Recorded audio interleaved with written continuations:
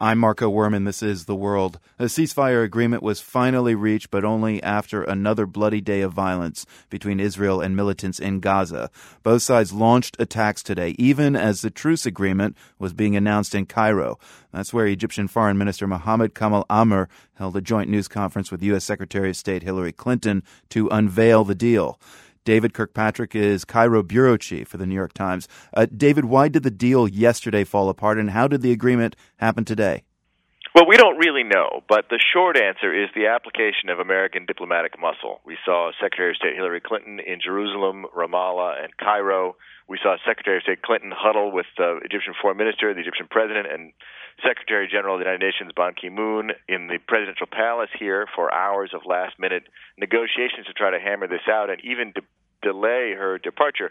So there was a certain amount of suspense to it. At the same time, the Egyptians, it must be said, demonstrated a great commitment to this deal. It's clear that they put some pressure on their friends in Hamas, that is, the ideological allies of the new Islamist government here in Egypt.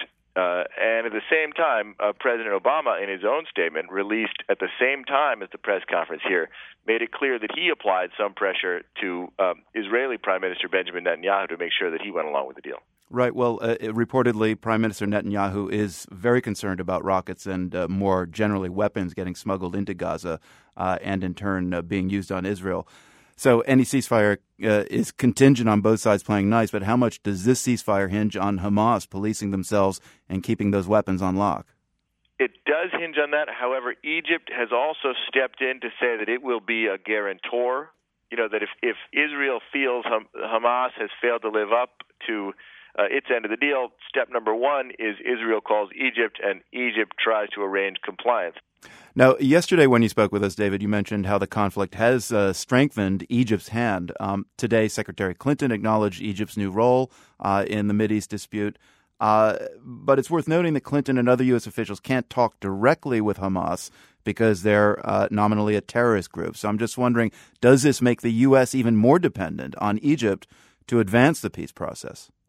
Well, one of the things that, in retrospect, was quite telling here is that as this conflict went on, as Egypt reached out again and again to Hamas, which the U.S. considers a terrorist group, and began working closely with Hamas, clearly siding with Hamas, collaborating with Hamas, the U.S. was silent.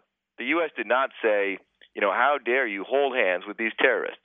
And the reason for that, I believe in part because some American officials have told me, is a bet on Egyptian pragmatism, on the pragmatism of the new Islamist leaders here in Cairo, that over time they may be able to help influence Hamas towards a more pragmatic direction, perhaps even ultimately towards a reconciliation with the Western-backed Fatah faction that governs the West Bank. David Kirkpatrick, Cairo bureau chief with the New York Times. Thank you very much.